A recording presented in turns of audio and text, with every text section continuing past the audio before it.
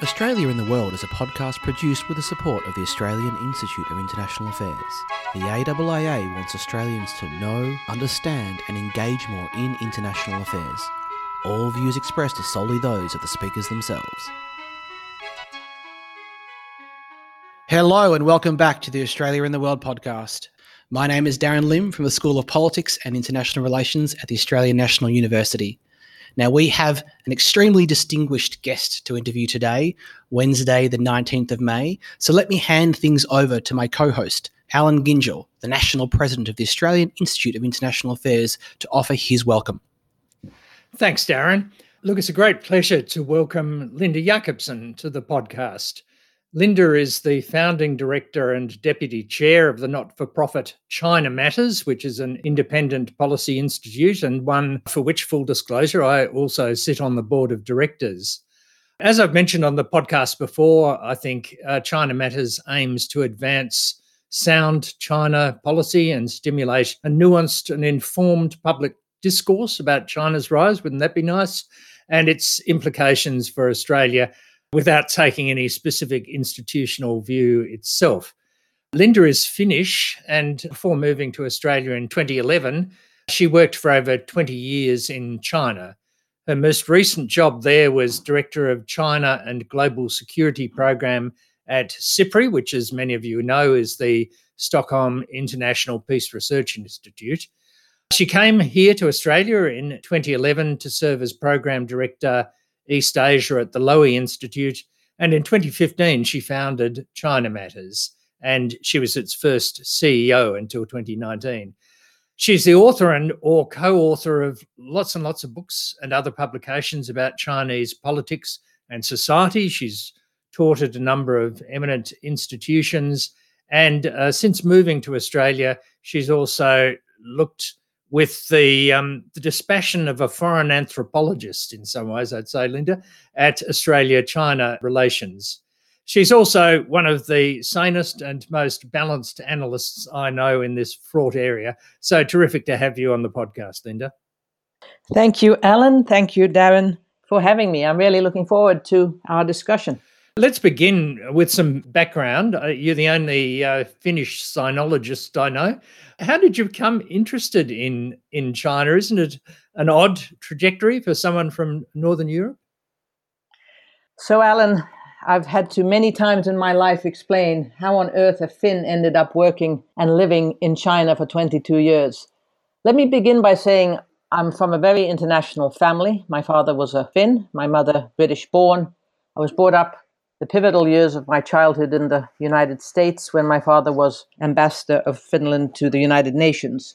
So China, during those years when I was growing up in the United States, was obviously a topic of conversation in the United Nations when Beijing became the sole representative of China.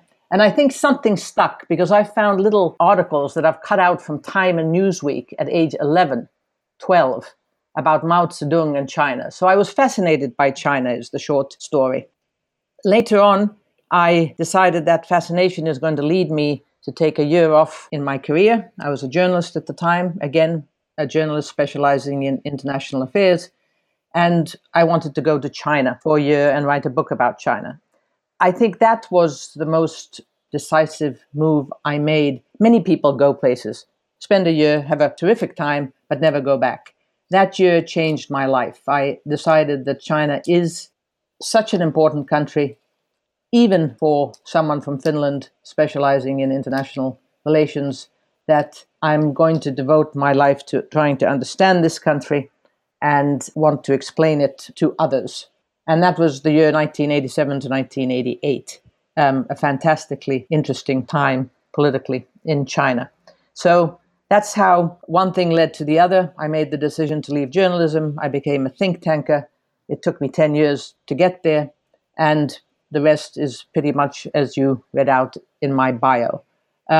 China appealed to me during that first year in a way that's very difficult to describe. I felt very at home trying to understand the culture, and the people I met were instrumental in that decision that I want to try and figure out what's going on in this country which I foresaw was going to have a huge impact on the world. My closest friends, besides my husband and two girlfriends from my youth and early years as an adult, are Chinese people, born in the PRC. My godchild's family has emigrated. But the human beings I met and the discussions I had and the things I learned from those people are probably the reason why I then decided to devote my career to understanding China. Linda, you mentioned that you came from a diplomatic family in Finland and you've now come out to Australia, both of us grappling with the issue of big powers in our near neighbourhood. Finland, of course, has Russia right next door. China's a bit further away for Australia. But what does Finland have to teach us, do you think, about the management of great powers by smaller neighbours? Oh, I've thought about this quite a bit, Alan, off and on over the last 30 years, but more and more since moving to Australia. And quite concretely, over the past few months, I'm in the midst of writing a longish piece about the ways in which China's rise and Beijing's intention to become the dominant country in the region is affecting international relations in Asia. And I'm trying hard to weave in the ways in which Finland used to deal with the enormous pressure it was under for over 40 years to conform to the Soviet Union's wishes when making decisions about its foreign and security policy. I've looked quite closely at the concept, for example, of Finlandization, what it meant, how it was interpreted by Finns, by others, why there still is stigmatization linked to that term, and so on. Obviously, no sovereign nation wants to be told by another government how to craft its foreign policy. I haven't drawn firm conclusions, but I do think that there are lessons to be drawn for Australia and others in our region from the example of Finland. But I have two caveats. First, one cannot compare Australia and Finland as strategic entities because Australia has an alliance with the United States, which means all of its strategic decisions are touched by the alliance.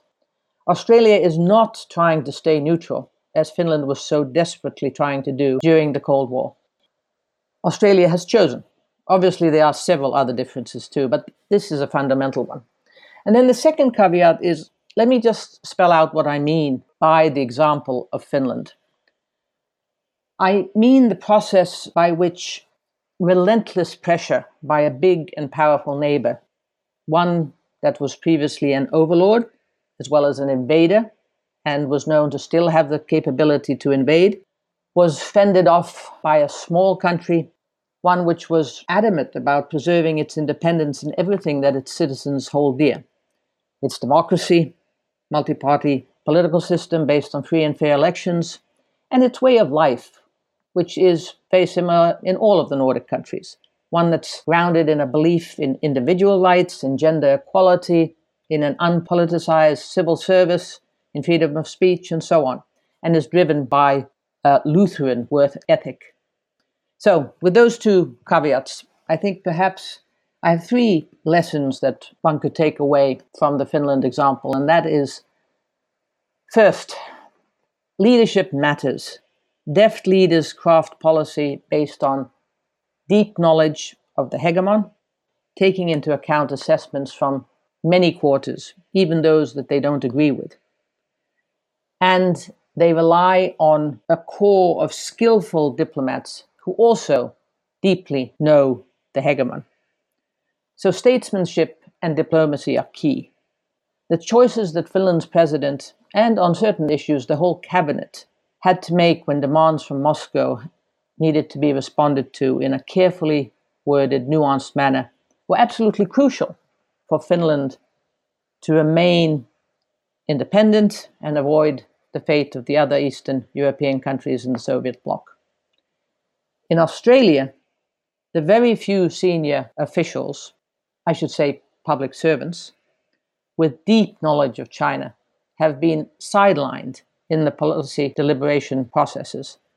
The intelligence and security establishment today drive the agenda when it comes to China, rather than function in a supportive role.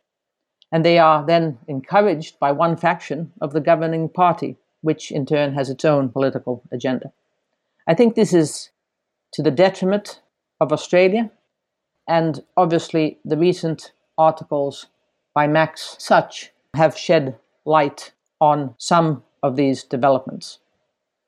The second lesson I think we can take from the example of Finland is the need to not only secure the support of the population of how to deal with a regional hegemon, despite, of course, in a democracy having to suffer the opposition's criticism about any given policy decision. Equally important, I think, is the leadership's determination to foster among voters a realistic understanding of why unpopular decisions sometimes need to be made. So public opinion matters, but the leadership can shape it either positively or negatively. And in my view, the present Australian government is promoting a one-sided negative view of China instead of a multi-pronged narrative about, as I like to say, the good, the bad, and the ugly. Because there's plenty of all three when we start talking about the People's Republic of China. But the present government supports only the ugly narrative. In Finland, in contrast, Paasikivi, the man who served as president for a decade after the end of the Second World War, managed to instill in Finns a firm belief in realism, that a small country cannot always conduct its foreign affairs purely from a selfish point of view of upholding all of its values. Rather, when it was in the national interests, and of course maintaining independence is paramount as a national interest, Finland did at times have to remain silent, though it would have wanted to speak up and condemn the Soviet Union for any given action. Or it might have wanted to join NATO, but could not, and had to ultimately agree to a defense agreement with words such as cooperation and assistance included, an agreement that most Finns found repelling and knew that it was not in their interest if it ever had come to fruition. The fact that Paasikivi was able to turn the tide in the national narrative was really quite a feat. One has to remember that Finland and the Soviet Union had fought a war against each other. There still is today, bitter, hostile, generally speaking, negative feelings toward Russia among Finns. But please don't misunderstand me. There were many times Finland pushed back and refused to give in to Soviet demands. Finlandization has come to mean to most people something quite negative, giving in, acquiescing. But that's not the whole story. The diaries of Paasikivi are really illuminating. So to bring this back full circle to Australia, I do think it's in Australia's interests that politicians emphasize a multi-dimensional narrative about the PRC, the good, the bad, and the ugly. And lastly, the third lesson from the Finlanders' example has to do with a great power's impact on domestic politics and society at large. The Soviet pressure and Soviet attempts to meddle in Finnish society created a whole string of dishonest interactions and suspicions among citizens of different political persuasions, and also towards those who stood to benefit financially from good relations with the Soviets. There were those who, to be frank, sucked up to Soviet diplomats, also to other Soviet officials, to Soviet businessmen who were based in Helsinki. There were also those who would have nothing to do with the Soviets. And then there were those who had to deal with the Soviets because of their work and tried to stay impartial. All of these interactions had flow-on effects which fostered a culture of kowtowing, double-faced behavior, dishonesty. It's really been fascinating, but also quite alarming to read the memoirs of Finnish government officials and also some business executives that have been published since the Soviet Union collapsed in 1991 and since Finland became a full-fledged EU member. This oppressive cloud created by Moscow led to undeniable rot in Finnish society. So I do agree that Australia must be aware of PRC attempts to interfere in Australian society. But The recent espionage and foreign interference laws have in many areas actually created new problems rather than prevent or even confront genuine harassment activities in Australia by PRC officials. In fact, China Matters has just today published an excellent policy brief by Melissa Conley-Tyler and Julian Dusting, and they explain vividly the flaws in this legislation. I've been privy many times in Australia to situations where kowtowing takes place. For example, I've been present when business executives have behaved with deference in front of PRC officials criticizing their own government, but then these same individuals at an event where a minister or even the Prime Minister is explaining Canberra's China policy remain silent. Or when a fellow board director has been asked to tone down his lecture because the event host has suddenly heard that a new consul general from the PRC has confirmed attendance and no one wants to offend his feelings. In the latter case, I just couldn't believe my ears. This so reminded me of my youth in Finland. On the other hand, many Australians feel that they are Australian officials who kowtow toward the other great power, the United States, and they say that sucking up to the Americans has led to distortions in Australian political life. And many of them advocate a much more independent Australian foreign policy. Malcolm Turnbull, back in 2011, if you remember, spoke of Gillard's doe-eyed fascination with Obama. But over these 10 years that I've been in Sydney, I do feel that the exaltation by one Australian Prime Minister after another of the quote-unquote great mateship between the United States and Australia has become more frequent and stronger. How many times have I heard a public servant or minister saying in private, there's been constant pressure from the Americans on this issue. So that fear of abandonment, Alan, that you've so eloquently written about, still haunts Australians and leads to unhealthy manifestations in how those in Canberra deal with their counterparts in Washington, D.C.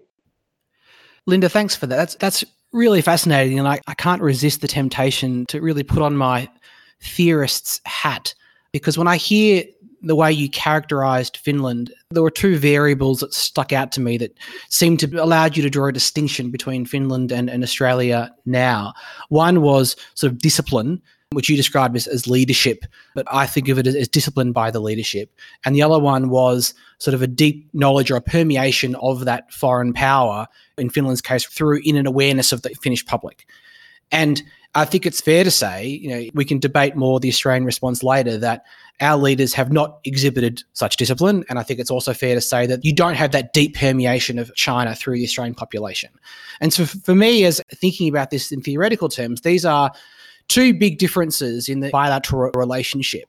And so I'm wondering, if we look around the region, is there a country that more closely resembles Finland? Because my theory would be the reason why Australia has been able to go in the direction it has is because we have a geographic separation and we don't face that continual existential presence the way that Finland does.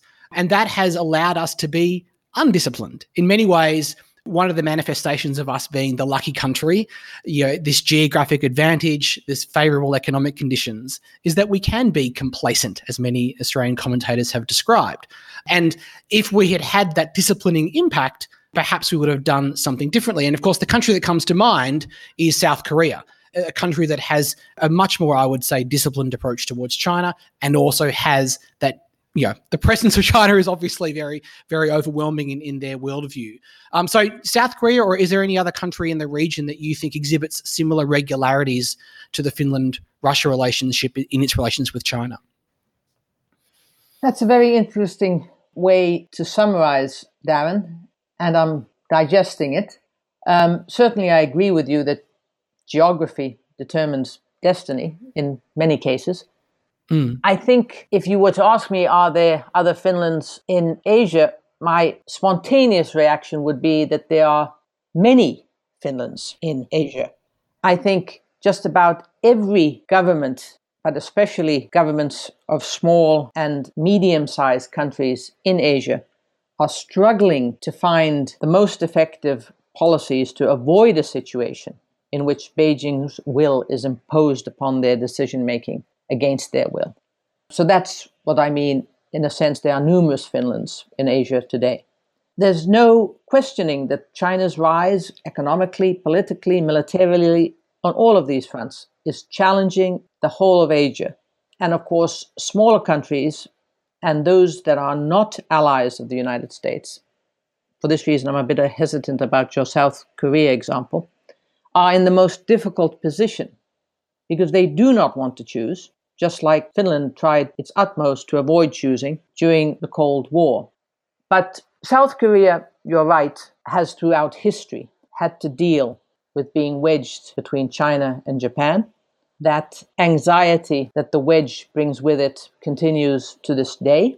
And we see that strategic anxiety sometimes making South Korea lean a bit more towards Beijing, never towards Japan, but at least taking a stance away from Beijing. We've seen this in the last 30 years, at least as long as I've closely watched South Korea. But yes, you do point out a very important facet of strategic thinking in South Korea, and I think this pertains to North Korea as well, in Korea generally, on the Korean Peninsula. And that's that very deep knowledge, understanding of what China is, what the People's Republic of China is, but also what China as a civilization is. It's in the DNA of Koreans, just as understanding Russian history and the legacy of the Russian Empire and what the Soviet Union was is in the DNA of Finns. Yeah, I think that's fascinating. Well, let's turn to China. There seems to be a broad consensus that China has changed over the past 10, 15 years. And whether one marks that turning point at 2008 or 2012 or even later. So how has your own understanding of China changed, especially under Xi Jinping? I mean, everyone, and I include this podcast here, trots out phrases like China has become more assertive. But then I ask myself, well, who is China when in that question or in that statement? I mean, are we talking about Xi Jinping himself? Are we talking about the Politburo, the CCP more broadly, or indeed other groups in society more broadly upon whom the government relies upon for support?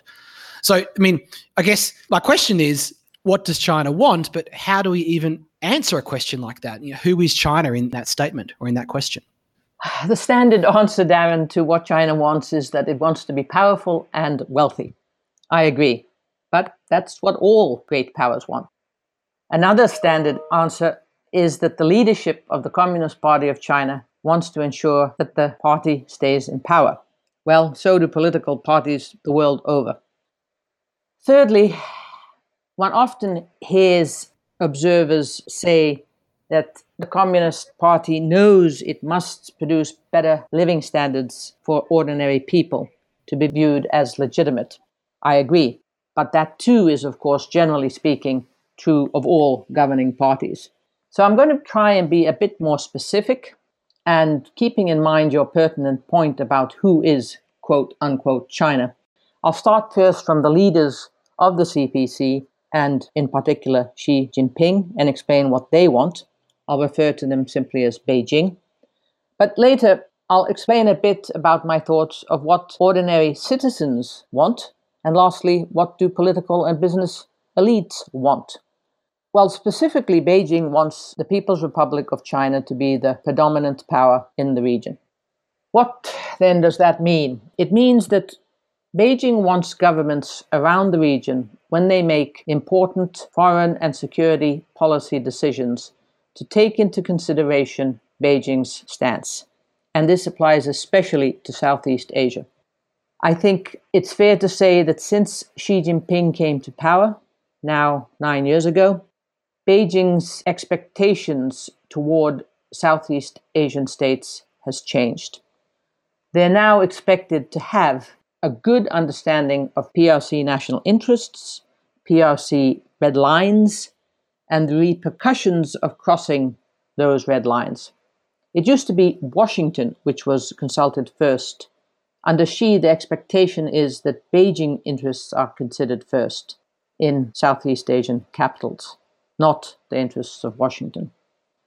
I often argue that Xi's ambition is not for the PRC to be a dominant global power, not at least in the way that the United States is a global military power. But that does not mean that Xi does not want to reform and modify the international order to better protect, better advance PRC interests and PRC needs. She absolutely does want to do that, as you, Darren, and Natasha Kassem have explained very well in your recent Australian Foreign Affairs piece. But I don't see Xi Jinping overturning the international order. I often use a metaphor as an author. Xi wants to edit the book, in parts quite substantially, but he is not planning to rewrite the book. China is not a status quo power, but it certainly is not a revolutionary one either. So what does Xi Jinping want? He wants China to be the world's leading innovative power, the leading science and technology power.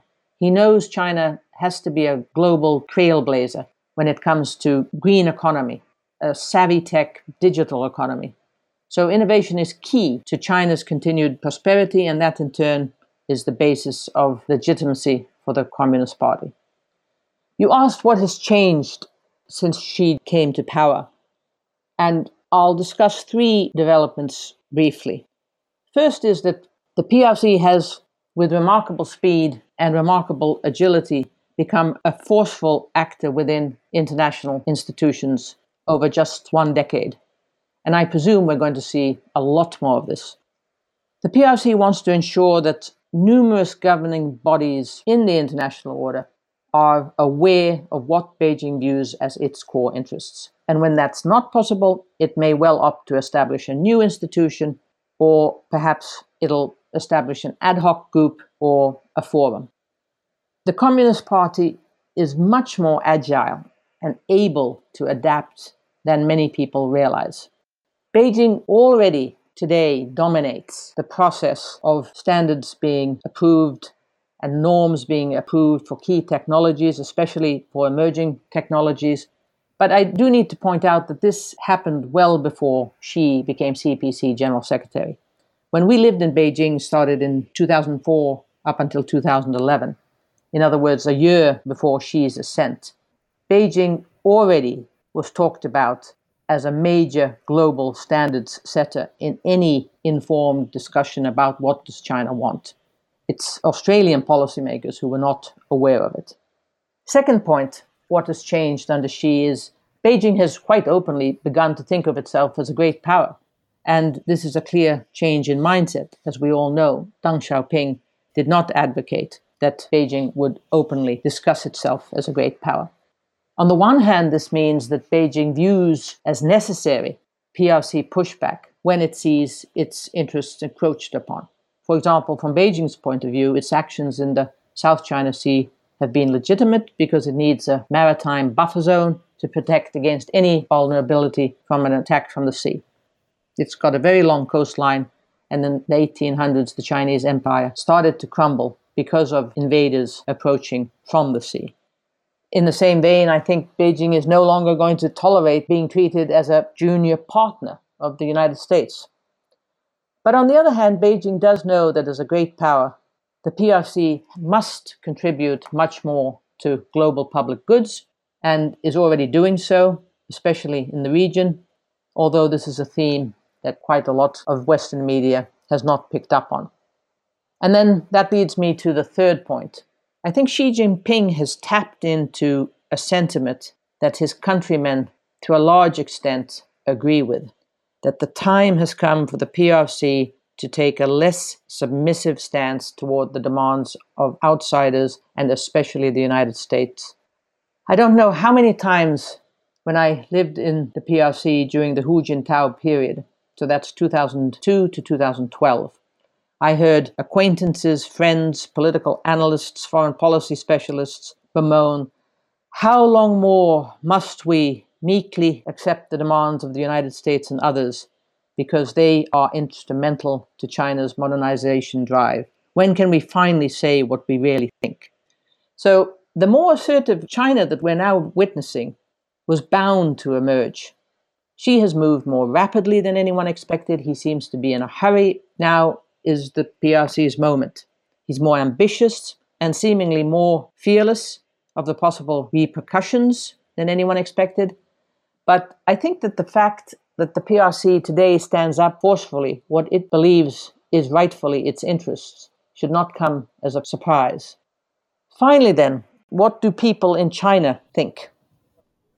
Linda, can I interrupt you for a minute and just insert a follow-up, acknowledging that you're halfway through your answer, because you began, with China wants wealth and power. The government wants its own legitimacy. It understands it needs to deliver prosperity to its people. And throughout your entire answer, you could drop in the United States or other great powers in history. We want deference for our interests. We want to dominate technology. We want to secure maritime reaches and so forth. And so this, of course, raises the question, and the question that Natasha and I grappled with in our Australian Foreign Affairs piece that Alan and I have disagreed about, I think, on some level on this podcast, is can you just drop in any great power into this discussion? Or is China unique? And if it is unique, is the source of that uniqueness its particular model of governance? Is it its ideology, its culture? So, Darren, I think there's been a lot written and said about this approach to the exceptionalism of China, the exceptionalism of the United States. Generally speaking, the exceptionalism debate is one that's always intrigued me.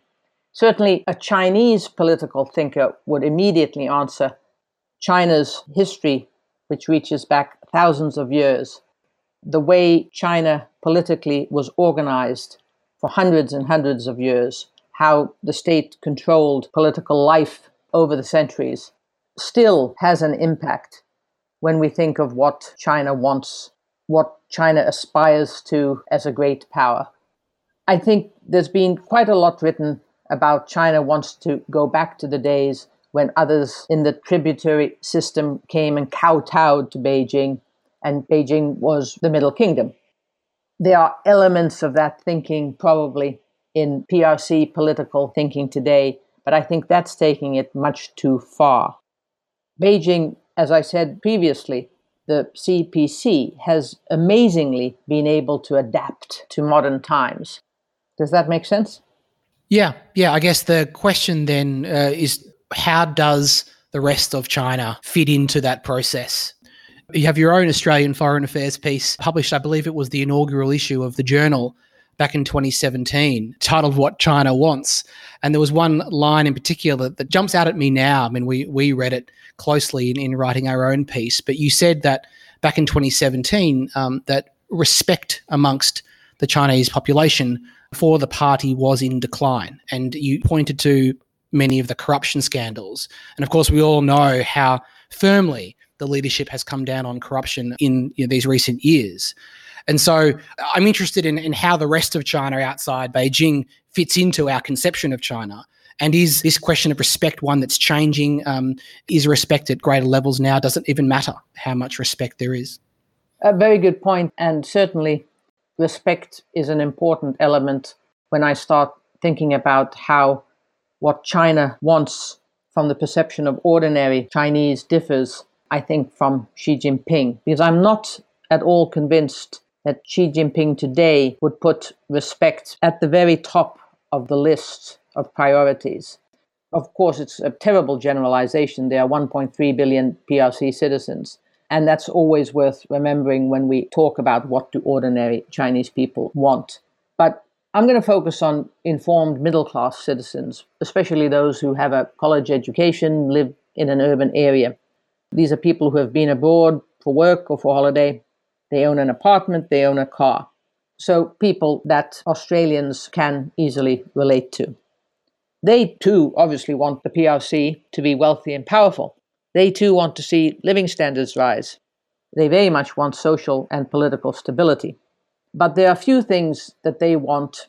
Respect, I've already mentioned, is one of them, that are not so high on Xi Jinping's list, at least the way I've interpreted Xi Jinping. But more important than the respect aspect is that people in China, especially the middle class, crave a more just society.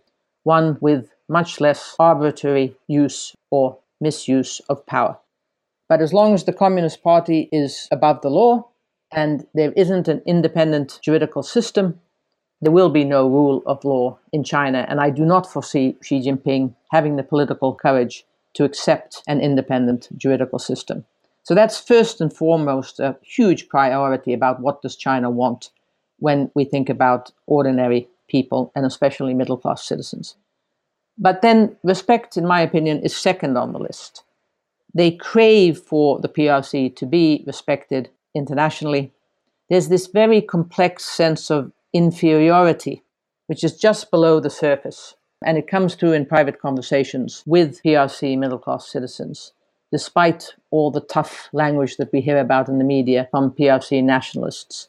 Many of my friends and acquaintances, and I would say most of them are all middle-class urban citizens, acknowledge that without more accountability, without more transparency in the political system, without a basic respect for human rights by Beijing, the Communist Party is never going to command respect by Western nations. And that, I think, is a challenge for them.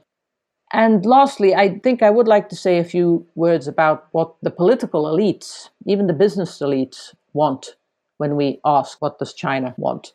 Because they share all of the desires of the middle classes. But in addition, I think they're deeply worried about the power that Xi Jinping has amassed for himself. They absolutely detest the cult of personality that has emerged around Xi. My closer friends speak about this quite openly. They worry it's going to lead to all the unhealthy distortions that existed during the last 2 decades of Mao Zedong's life.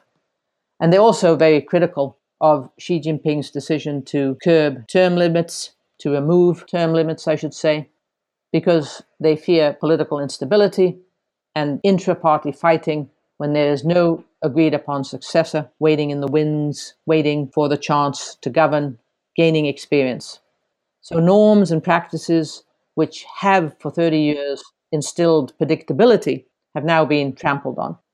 And many among the various political elites, and there are really many kinds of political elites in China, feel that Xi Jinping moved too fast in the international arena and unnecessarily attracted the wrath and pushback measures by the United States, when a slower pace and an overtly less ambitious agenda would have given the PRC more time to become richer and more powerful. So they worry, to put it colloquially, that the PRC has overreached. What then would be the mechanism through which such worries could see the government exercise more restraint or to reorient itself? Is it sort of popular protest? Is it informal, communications from business elites and other political elites? What could restrain some of the worst excesses of the last 20 years of Mao's life, as you put it? I think that is a huge question, and there aren't really very good answers. Obviously, Xi Jinping has appointed loyal lieutenants to most important positions within the party today. I've always said that the CPC leadership lives in a state of existential anxiety because they know what happened in the Soviet Union. They talk about the Soviet example. They fear losing power, and they know that they don't have as many outlets for popular dissatisfaction to be vented as there are in democracies. And I think Xi Jinping lives even more so in a state of existential anxiety because of the huge amount of power that he's amassed, and also because he's broken some of the rules that would have and have created checks and balances previously. So he knows there's dissatisfaction among party officials. He knows that he has to keep a check on them. How dissatisfaction could manifest itself, I don't believe that popular protest is the way we're going to see it happen in the near future. Repression is at one of its highest levels at the moment in the PRC since I moved to China in 1987. So it's going to be from within the party that change comes, if change is to come. Central to the question of how China is changing is how its interests are changing, and this is what we've been discussing. But it seems harder than ever to actually answer the question of what China wants because of the increasingly closed nature of its system. For example, I've heard many people say that their own contacts and interlocutors inside China have become much more guarded in their communications in recent years. And this was before COVID-19. So, we all need to understand what China wants and what it will want into the future. But the prior question to that is, how do we go about answering that question? How do we go about learning, and through what processes can we find out about what China wants? And so I've asked this to some others on the podcast before, is Pekingology going to become what criminology was during the Cold War? I don't think so. And I see this from a different point of view. I admit 22 years of living in China is a long time. But Pekingology, terrible word, is certainly very different today than criminology. Despite the closed nature of a one-party authoritarian state, China specialists know so much more today about what goes on in the People's Republic of China, about the Communist Party, about decision-making processes, about even internal discussions than Russia-Soviet specialists knew about the Soviet Union during the Cold War. But having said that, I think most Western observers of international affairs know very little about the PRC. In Australia especially, most foreign policy commentators have scant knowledge of how China functions, why the leadership uses the terminology it does, what are the policy goals, and so on. Some China watchers are often unaware of what the Communist Party publishes. Many of the most important policy documents that both the CPC and the PRC put on their websites inform you of these priorities and pathways forward.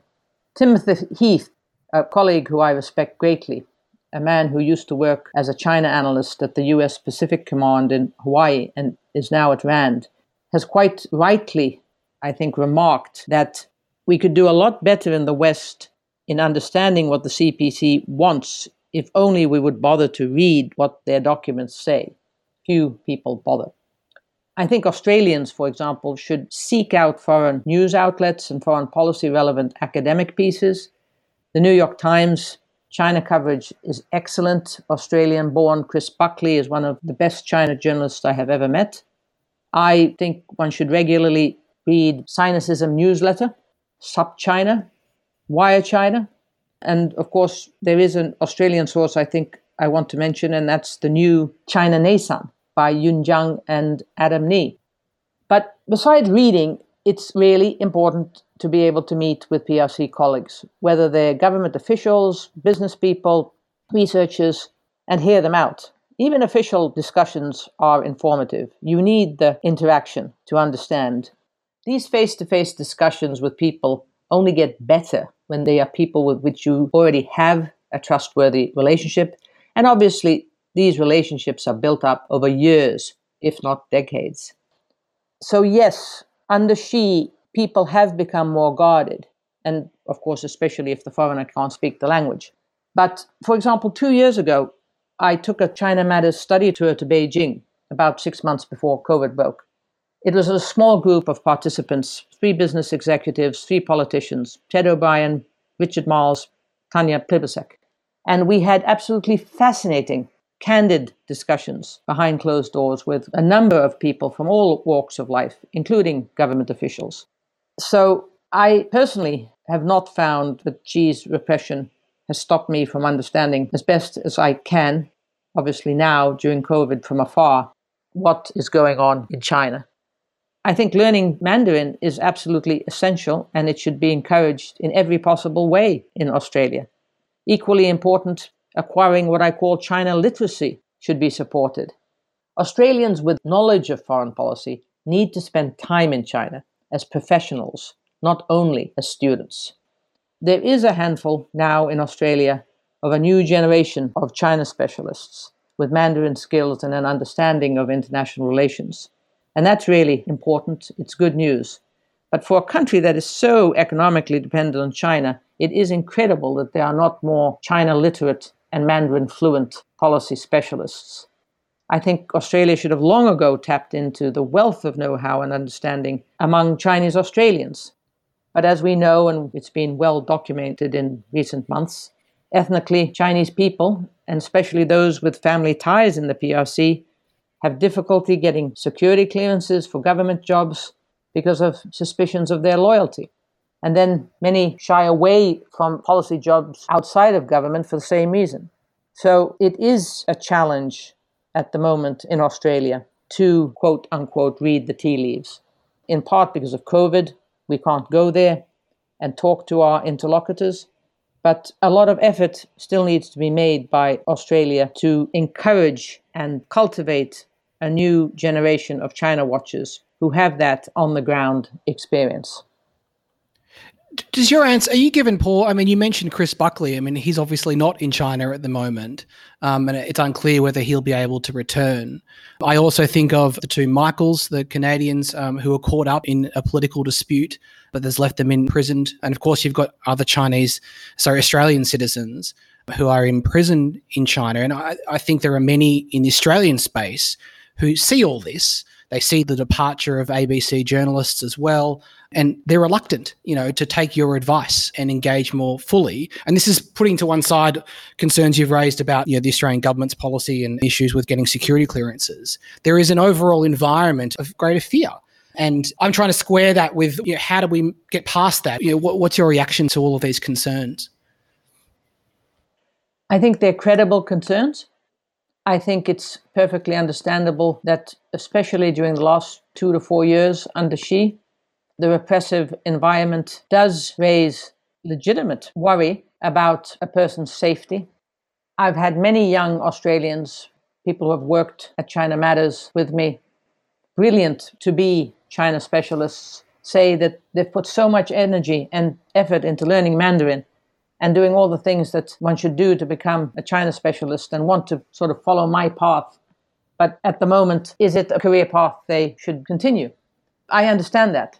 I do think this is a unique period. I don't think this level of repression can last forever.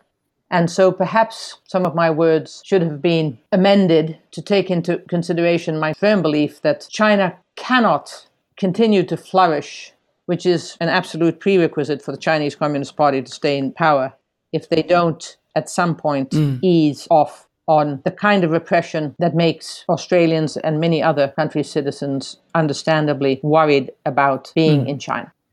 I see that as inevitable. Something has to give. In the interim, it's quite plausible to improve one's Mandarin and get to know Chinese culture by spending some time in Taiwan. That's an option. Okay, Linda, just one more question about China itself. And I appreciate I've been dominating the microphone, and I'll certainly hand things over to Alan next. I heard a very interesting comment on a podcast some time ago, and I wrote it down. Here is the quote. "It's a couple of hundred families, a few thousand people. That's it. That's the political class in China," end quote. Now, for a country of 1.4 odd billion people, a ruling communist party of over 90 million members, that statement, which was a throwaway line, almost a glib statement on this podcast, it blew my mind. And it has all sorts of implications for my own understanding of the mechanisms that drive policymaking in China. So can I ask you, one, to comment on what the size of China's political elite is? Is it really that small? And two, more generally, are there things that mainstream policy discussions on China in the West and in Australia in particular misses or gets wrong about elite politics in China? I think you've asked a really interesting question, which made me think a lot. Dan, first to the question about how big or small is the governing elite in a country of 1.3 plus billion people. It is amazingly small. The Central Committee of the Chinese Communist Party has 203 full members and 164 alternate members. So that's 367 people who are basically the individuals who, quote unquote, run China. Now, above the Central Committee is the Politburo. It has 25 members. And then you have the Standing Committee of the Politburo, which only has 7 members, all of them men. And I should add that only one woman sits on the present Politburo of 25 members. So it is an amazingly tiny number of people at the pinnacle of power. even the number of people who participated in the last 19th Party Congress, that was in 2017, 2,287 delegates, is amazingly small. But what's interesting is the domination today, more than during the Hu Jintao era of 2002 to 2012, of the party. That Xi Jinping has really strengthened the role of party members in a way that puts government ministers in a subordinate position. This is very difficult for any person brought up in a democracy to understand. That, for example, out of these 25 pivotal Politburo members, there are 13 who have no portfolio in the PRC government. When I first discovered this, I was writing a report about new foreign policy actors for CIPRI. This blew my mind, that there could be such powerful people in China who actually had no day-to-day government work to do. And if you think in terms of hierarchy, it's mind-boggling that these people who are extremely influential within the party make decisions about the direction of China are people we know very little about because they don't interact in the state-to-state relations with other countries. Among those 25 Politburo members, there are 8 provincial party secretaries. So that brings me to the question of central-local relations in China, which are pivotal and are certainly an important part of policymaking that seldom figures in any Western policy commentary, let alone media reporting. This continuous central-local division of power and the various power struggles between provincial leaders and the central government leaders is a continuous feature of PRC politics. It's complex, it's significant. Just as an example, provincial party secretaries of border provinces that sit on the Politburo will have their own way of trying to impact the central government, what it is that's in the PRC interests when it comes to crafting foreign policy toward border countries, or countries, generally speaking, on the periphery. I'm thinking about PRC-Thailand relations, PRC-Myanmar relations, PRC-Laos ties, and so on. So the way the party dominates all facets of decision-making, even at the very top, and also with regard to foreign policy, is something which certainly has become a dominant feature of the Xi Jinping era. As for what the West misses, I think another thing that the West, besides the central-local power tensions, misses is the diversity of opinions on any given important issue, which is evident when you read the blogs in the PRC or even some of the hard copy publications. Too often Western media and generally academics tend to portray China as speaking with one voice, as this monolithic communist entity. And even though there's been increased repression under Xi, and it means that there's less diversity in public debates and, for example, online chat sites, there's still room to sometimes, in guarded language, especially read about disagreements among elites over any given issue. Debates on international issues include how generous China should be in international development and investing in improving the livelihoods of other countries when there is so much poverty still in the PRC. Debates about how responsible an international player China should be. What does it actually mean that China needs to become a better global citizen? How does one tackle greenhouse gas emission reductions while at the same time ensuring productivity and, of course, above all, employment? So there are certainly stories that I think the West misses. And again, Mandarin literacy would be important to follow some of those important issues. One facet of the Chinese leadership, which I don't think is discussed enough or noticed enough, is the appalling status of women in positions of political importance. What's interesting to note about the really top political leadership in China is the gender imbalance. In fact, according to data, which I've found from a source called China Data Lab, the Communist Party of China continues to be the political party with one of the worst gender imbalances in the world. Among the powerful elite in China, this includes central committee members, but also provincial standing committee members, the share of women has gone up from what they say is a dismal 7.6% to a still dismal 8.4% between the 18th Party Congress and the 19th Party Congress, which was 2017. So it's interesting that though on many fronts gender equality has made great strides during the reform period, the last 30, 40 years in China, in political power terms, women are acutely discriminated against, despite, for example, Mao's very famous saying that women hold up half the sky. And another interesting facet of political leadership in China is that during the Xi Jinping era, the age of important people has crept up. That's because he's done away not only with his own term limits, he's also looked the other way with all the different informal rules and regulations that were in force about when a person should retire approximately at age 65. He's let many of these 65-year-olds continue if they are loyal supporters of him, loyal believers in Xi Jinping.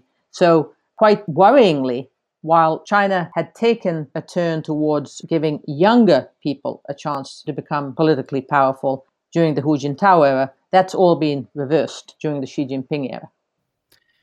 Very interesting, Linda. And before we wrap up what I'm sure will be just the first half of our conversation, if I can ask the same question I asked a moment ago about the mechanisms of change. I mean, is there a recognition, even put the youth issue to one side, on the question of gender? How could the top leadership be persuaded that its decision-making is going to be vastly improved if it can take steps to rectify this imbalance? Can that pressure come from women? Can it come from elites generally, from the public generally? Can we be at all optimistic about this? On this front, I think public opinion does have an impact. Certainly political elites, business elites do have an impact. It's on questions which don't go to the legitimacy of the CPC, where a lot more is happening as far as pluralism is concerned, despite the repressive measures and even more repression under Xi Jinping. So I do think that as China becomes richer and more powerful, they will have to take the middle class's desires into consideration, just as they already do when it comes to the environment.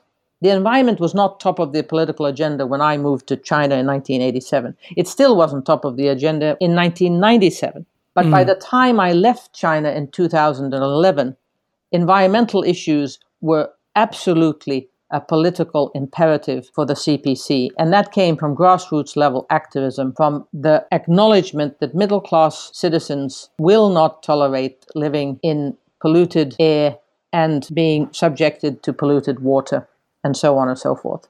So I do believe that every once in a while there'll be an issue that the CPC leadership just simply has to grasp and change its ways about, as long as it doesn't go to the core legitimacy of the one-party system staying and remaining the only alternative for the PRC politically. It always comes down to that. On the contrary, you would hope that you could actually make rectifying this imbalance part of that legitimacy, that whether it's from primarily domestic mechanisms, but perhaps there is a role for the international community as well in China's status abroad on the global stage, that bringing women into the tent is essential for a modern great power, but also a modern and legitimate government. It could be a very fertile pathway. We can be optimistic, let's say. Absolutely. I think the CPC leadership already acknowledges that they have a problem with gender imbalance as far as political power is concerned. And I just mentioned the South Korean example. Before the Women's UN Conference was held in Beijing in 1995, the South Korean government suddenly woke up to realize that of OECD countries, they were at the absolute bottom when it came to gender equality and inequality, and were very embarrassed about it, and suddenly appointed a whole host of female ambassadors around the world to improve those statistics just before the UN Conference on Women. So international pressure can lead to results. Absolutely. That's all for part one of our fascinating conversation with Linda Jacobson. And I want to quickly thank AIIA intern Dominique Yap and Rory Stenning, as always. And please tune in for part two of the episode, which will focus on Australia-China relations very soon. Thanks, and talk to you soon.